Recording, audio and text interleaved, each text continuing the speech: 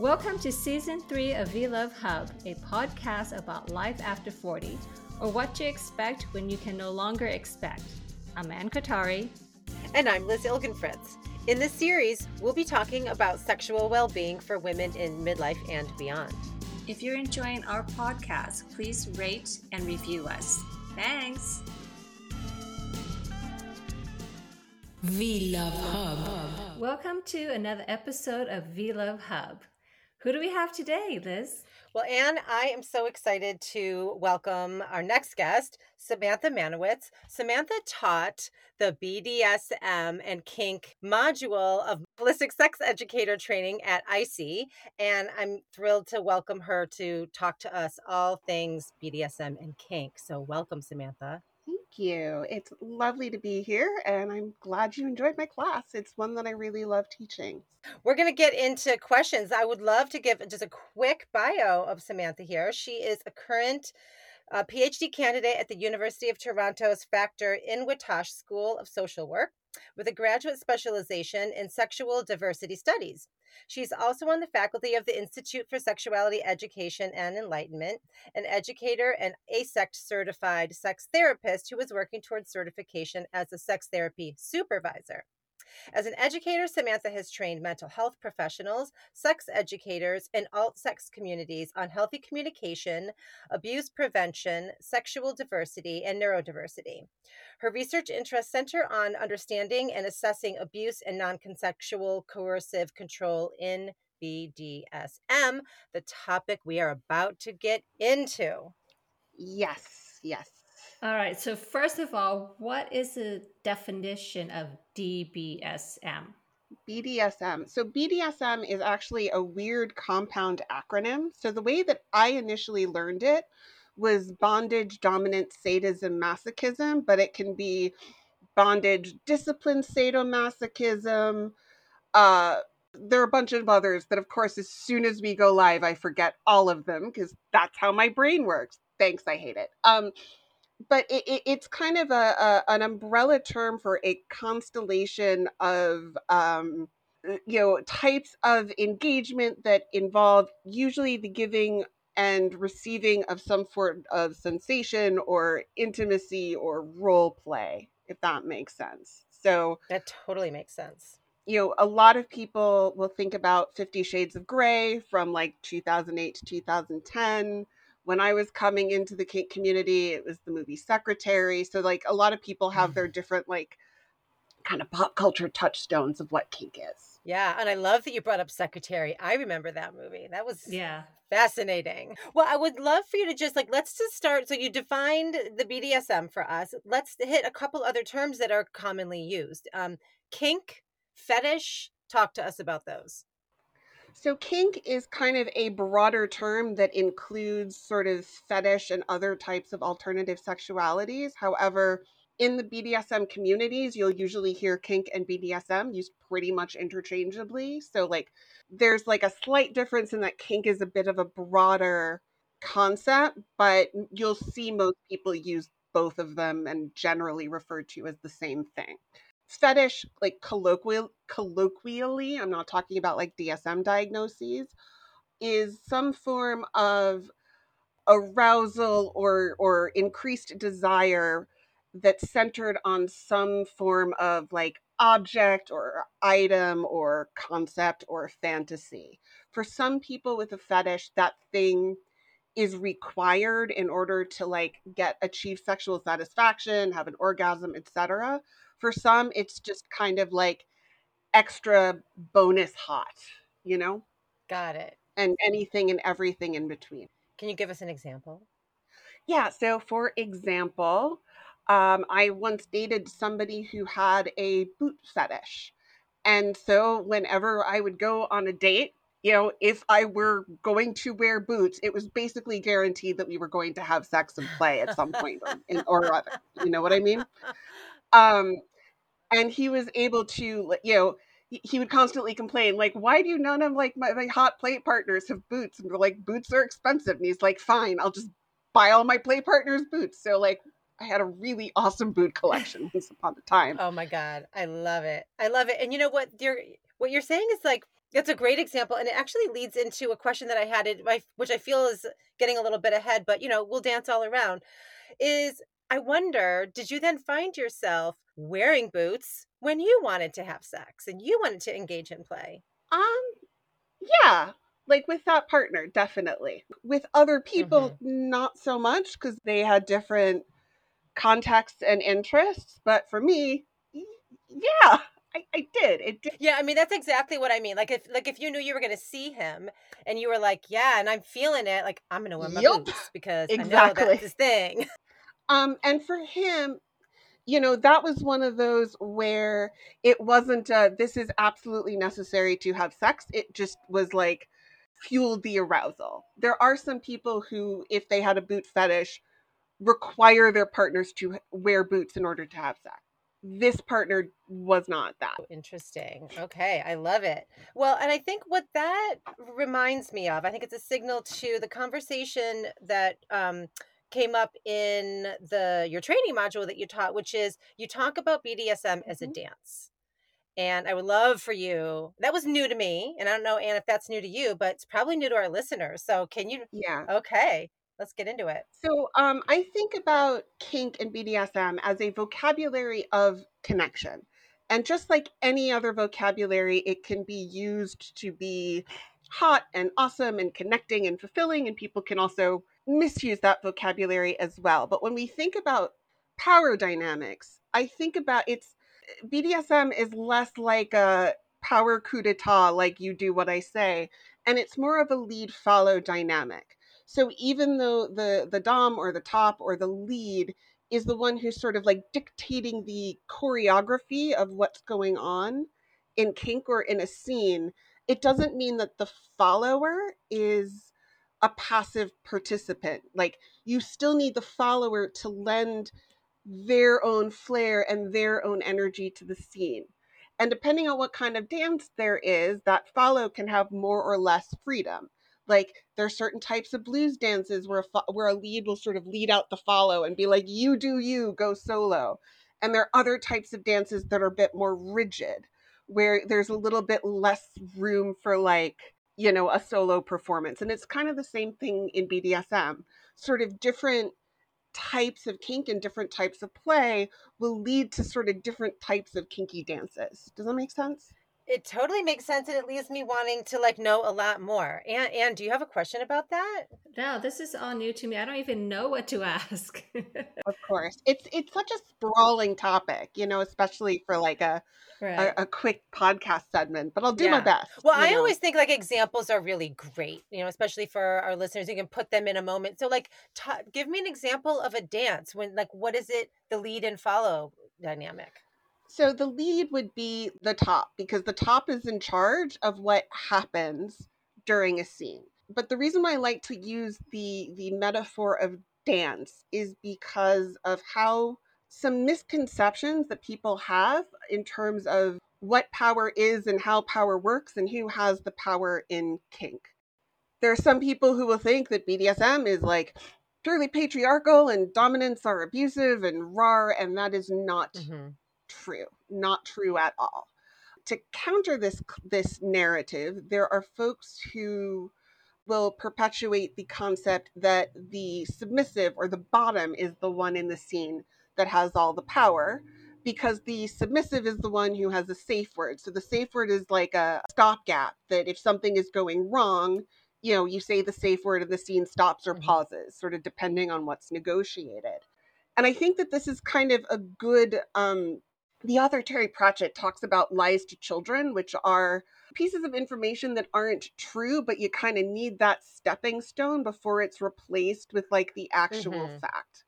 I don't remember if you all learned about like the Bohr model of the atom when you were in high school, like with the rings and stuff.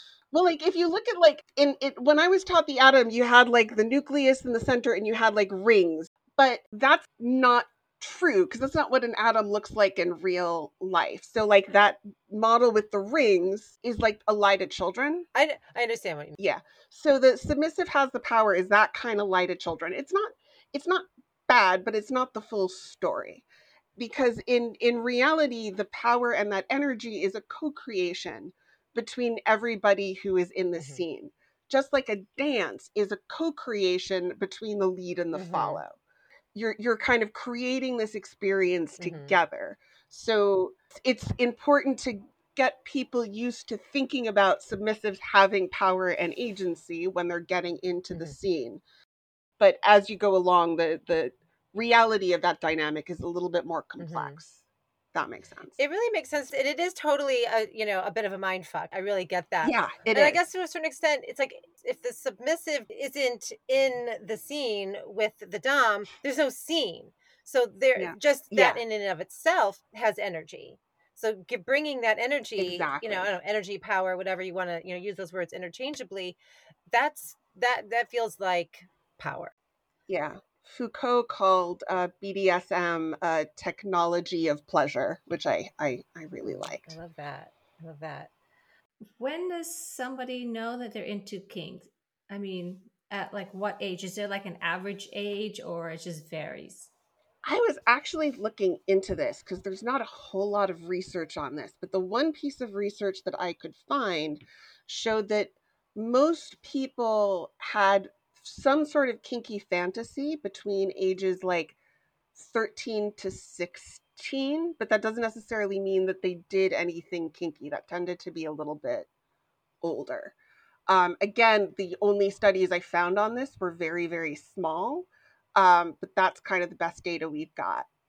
How is kink beneficial for communication, empowerment, and mindfulness? So, yeah, in order to engage in a BDSM scene, and this is going to kind of blend together some of the talking points that you had sent. So, the arc of like a scene is negotiation, play, and then aftercare. And negotiation is the piece where everybody kind of gets on the same page and sort of figures out what everybody is doing. So the negotiation piece is all about communication, because you have to be able to communicate what it is that you want, what you don't want, what you need to do. And in order to kind of successfully navigate those negotiations, you really need to be able to build that vocabulary. And a lot of BDSM events tend to be really educational in nature. So there are tons of like, workshops and classes that you can go to. And I'm also seeing at more kink events, communication specific workshops, as opposed to here's how you throw a flogger, here's how you tie somebody in a rope harness. And I'm really happy to see that more. So building communication is a really essential component of being a functional kinky person. In terms of benefits, there was actually a really interesting study I found from my research on how people who practice BDSM get the same benefits from it as somebody who practices like dispositional mindfulness and meditation. And to me, this makes a lot of sense, because when you are engaged in the scene and dealing with in that activity, it forces you to be really, really present and really in the moment, no matter which side of the scene that you fall under. And I've experienced this myself as a practitioner, and I've also seen this with clients. I've had folks talking about their submission as almost like a meditative practice. So it's pretty intuitive to me. I was like, oh yeah, that makes a lot of sense. It was, even though it was kind of a pilot study, I was like, oh, it's nice to have my preconceived notions validated by science. That's very cool. And for some people, it can be hot and it can be playful. It's also a place of a lot of creativity. So a lot of people who are like writers and creatives, people who do like role playing games, like tabletop role playing games, tend to also be into BDSM, because, figuring out what you want to do in a scene or how that works does require a bit of creativity and a little bit of that spark. Can you give us an example? Like maybe just lay out a couple of scenes that you've either seen or heard of, or is there something that's typical? Like just to give our listeners a little flavor of play. I don't know if there's like a typical scene, but like BDSM is called play for a reason, as opposed to big, serious, hard, awful thing. And I this is also an example of somebody being really creative with a safe word. I was playing with somebody, and at this moment, this is more years ago than I'm willing to admit, and I'm, what is it with the passage of time? So I was a Russian major back in the day, and I used to be pretty fluent in Russian. This was when Putin was still fascism curious and not what it is now. And so there was a scene that I was doing where it was a role play where my scene partner was an American interrogator and I was like a Russian spy, like having to give up some kind of secret and I'd get punished for like saying the wrong answer kind of thing. But there was a point where the play partner took out a knife and threatened to cut off a piece of my hair. And for some reason, that was a hard limit for me. I was like, and I broke character because I was speaking Russian through the entire scene. And I shouted in English, no. And he looked at me and he looked at the knife and he clicked it shut and he said, oh, I'm sorry. I've just been told by my superiors that we're not allowed to use that interrogation technique. I'm going to have to try something else. And I had a moment of like, that was really good. So there's improv too, is what I'm hearing. Exactly. You know, so it's that kind of give and take and that kind of play. Mm-hmm. Well, let's talk about, because these are the things that were, because this has not ever really been in my purview either. And it was new to me in the training. What the whole concept of the aftercare was new to me and so amazing. I was like, tell me more about that. Yeah. So aftercare is, if you've ever done yoga, the like corpse pose that you do like at the end of a practice where you sort of let everything integrate and it gives you kind of a transition from, yoga space to the real world. And it's sort of the same concept in BDSM where after a scene, you've got endorphins running high, you've got people who are still sort of in that headspace, and the aftercare gives people a chance to kind of transition and process and see how things are doing and sort of get everybody back to where you're sort of like settled and grounded and sort of ready to walk in the world. Mm-hmm. Now, there's aftercare that happens immediately after a scene, but there are also some times when aftercare happens like a week, a month, a few days after, because sometimes when you go through a scene, your brain isn't done processing like after that initial aftercare, especially if something or somebody like really pushed your buttons. So like I knew somebody who did an intense humiliation scene for the first time where he was asked to like verbally berate and humiliate this person because that was the thing that they were super into. And as a result, their aftercare lasted like a month and a half where my friend would be processing with this partner of I am still a good person. You are still okay with me, even though I called you these awful things. And the play partner was like, yeah, no, that was super fun. I really enjoyed it. Like, this is something that I wanted. And that sort of helped him to feel more comfortable continuing with that play and continuing with that partner. Yeah, that sounds really important. And last I heard, they were engaged to be married. So, It worked. it worked. That sounds really, really important. If a person is interested in role play, how do you go about finding a partner? It really depends. Nowadays, everything is online. There's a website called FetLife, which is kind of the 10-ton gorilla of BDSM social media. But there are also a lot of other spaces, especially now, like all of the young kids are using like Discord and Telegram channels. And so those are some spaces. There are also events that are called munches, which are sort of low stakes hangouts, usually at like a bar or a restaurant. So everybody comes in street clothes and that's usually where you get to meet people in the local community, get a lay of the land, see what's there in whatever given city or town that you're in.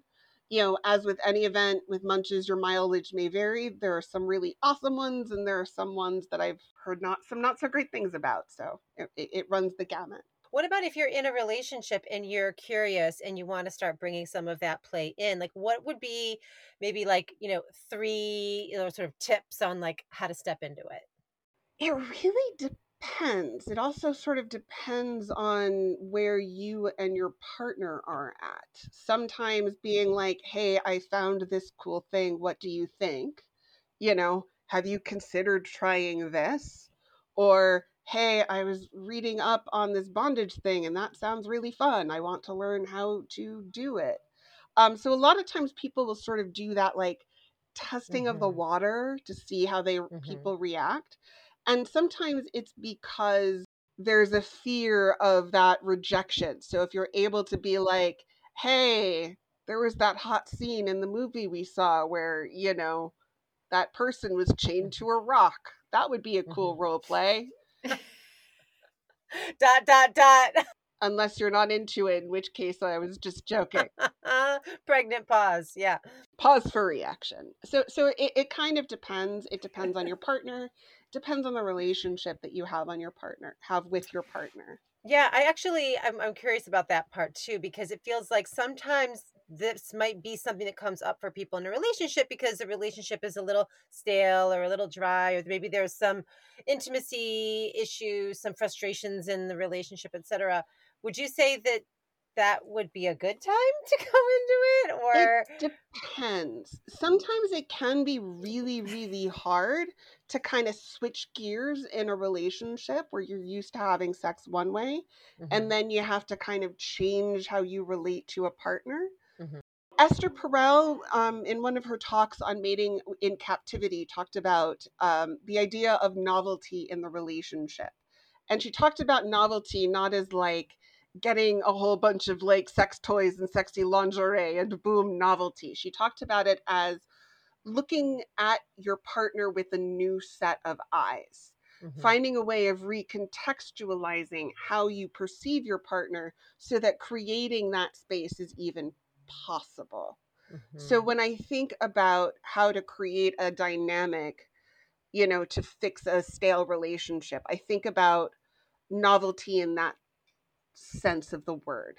So if the vocabulary of BDSM is used as a way to like reintroduce yourself to your partner and like engage from a new place and a new perspective, then absolutely I think it can work. If it's just, hey, what if I bring a flogger and the next time we have sex, would that be cool? That doesn't tend to work as well. I think those are two great opposite, like just little, sentences you put there. That sounds like a great idea. That sounds like a bad idea. It's like, good idea, bad idea. But it's also important to note that BDSM is not sexual for everybody. For some, and there's research on this, there are a couple of papers on BDSM as like a serious leisure. So there are some people who treat BDSM as the way that they would treat like taking a martial arts class. It's based on like the skill and the connection, but it's completely not sexual for them. So if you are with a partner and you are not kinky and that partner is, it's really important to know where they fall on that spectrum. Because it could be that they might want to go to the BDSM club just to like have somebody flog them and tie them up, and it's purely for the sensation and the experience, but it's not erotic at all. And there are folks for whom kink and sex are just inseparable. So also knowing where you are on that spectrum and where your partner is on that spectrum, I think are both really important. Wow. And there's the communication skill factor again, as you said. Exactly. So important. Yeah, we didn't get into, Anne, is we didn't get into pain. I mean, like we really didn't talk about pain and pleasure. Let's talk about that. Yeah. Yeah. I mean, I think the synapses that fire when you experience pain are very similar to the ones that you experience pleasure. But not all forms of pain are like sexy or hot or erotic. So there are times where you'll go to a BDSM club and you'll see somebody just get wailed on with like floggers and whips, and their back is just bright red from all of the stuff. And then they get off the St. Andrew's cross and they stub their toe. And they're like, ow! There are some types of pain that feel more like, the pain of getting a back massage or the pain that triggers that eroticism. And there are some types of pain that's like of the toe stubbing variety. I don't think I know anybody for whom toe stubbing is a kink. So to go back to the beginning of your answer, not the receptors, what did you say? Like in the brain, it's similar. I think it's similar neural pathways or similar things that fire. Again, I have to go back to the paper where I found this research. I just don't have it off the top of my head. So there's a connection in the brain. Makes sense. Yeah. Makes But one sense. thing I will say, in terms of like menopause, because you had asked what are some things that folks with menopause need to know. There are a lot of women for whom menopause means that having penetrative sex with either a toy or like an actual penis can be very painful. And BDSM can provide a whole new vocabulary and set of options for like erotic connection that don't necessarily require penetration in order to get that like connection and that, erotic charge. So in that way, I do think that BDSM can be very useful for folks who are in that situation. Although a lot of times as we get older, we get pains, we get injuries, we're not as flexible as we used to be. And so a lot of folks who get older will have to find ways of like adapting to work with their changing body as they go through kink. But like I said, because kink isn't a vocabulary that can be adapted a number of ways, there are all kinds of possibilities to make those activities more accessible. Are there a lot of clubs, kink clubs? Depends on where you are and depends on what the legal situation is. Here in Toronto, there are a few sex clubs because that's allowed here. There are some private BDSM clubs, and I think there's some other places too. In Massachusetts, it's actually illegal to have BDSM clubs, so everything is private. And so it really depends on where you are in terms of what's accessible. So I got kink as a vocabulary, BDSM is a dance. Mm-hmm. And what other yummy, yummy little takeaways can we leave our listeners with? Not only is kink a dance, but there's also an entire culture and history that's informing all of the things that we do and all of the ways that we understand consent. And a lot of that came out of the gay and lesbian leather communities. So a lot of the iconography that we see comes from this very, very rich and deep seated sort of cultural background. There's a museum called the Leather Archives and Museum that's in Chicago. You can look at their virtual galleries, or if you have listeners in Chicago, I'd recommend making a visit. You will see a lot of penises in various illustrations because most of the leather community came out of the gay community. And also, leather folk were also an essential part of the response to the AIDS crisis in the 80s and 90s. And it was actually like leather communities in San Francisco that created the AIDS Emergency Fund. So it's a connection and a dance and an interpersonal interaction, but it's also a community and a culture. And I think that can get missed. Oh my gosh, I'm so glad that you brought it back to that. So much to explore. Thank you so much. So it's like a little bit of a taste. I hope your listeners learned something new. Me too. Well, I definitely have. Thank you so much, Samantha, for being here. V Love Hub. So, Liz, I just find that there's so much more that you can get into. Like that 30 minutes just went by so quickly. And the main idea or theme that I got out of this conversation was communication. It seems to be all about communication. I think if you're going to engage, if you desire to engage with it and you engage with it in a healthy way where it fuels your relationship, your own sexuality, you have to have good communication. I think what she was really saying is that it's a cornerstone of it, to really know what you want, to communicate what you want, to be able to like be in integrity with that in the scene, and then to know what the aftercare and communicate that aftercare afterwards. I mean, it's all communication. Yeah, I was actually surprised about the aftercare. I didn't even know there was such a thing. I know. Yeah. I knew nothing about it until my certification. And I was like, this is so cool. What I really loved about it, really from the get-go, is this idea of it as a dance and this energy exchange. And I think for a lot of people who live, I'll say maybe their professional lives are they always have to be in control. for them, it's like such a release to say, someone else take control. Someone else tell me what to do. You get on top, you know? And it's like, it's almost like a nervous system thing that they need, that fuels them, that it ultimately probably is a turn on.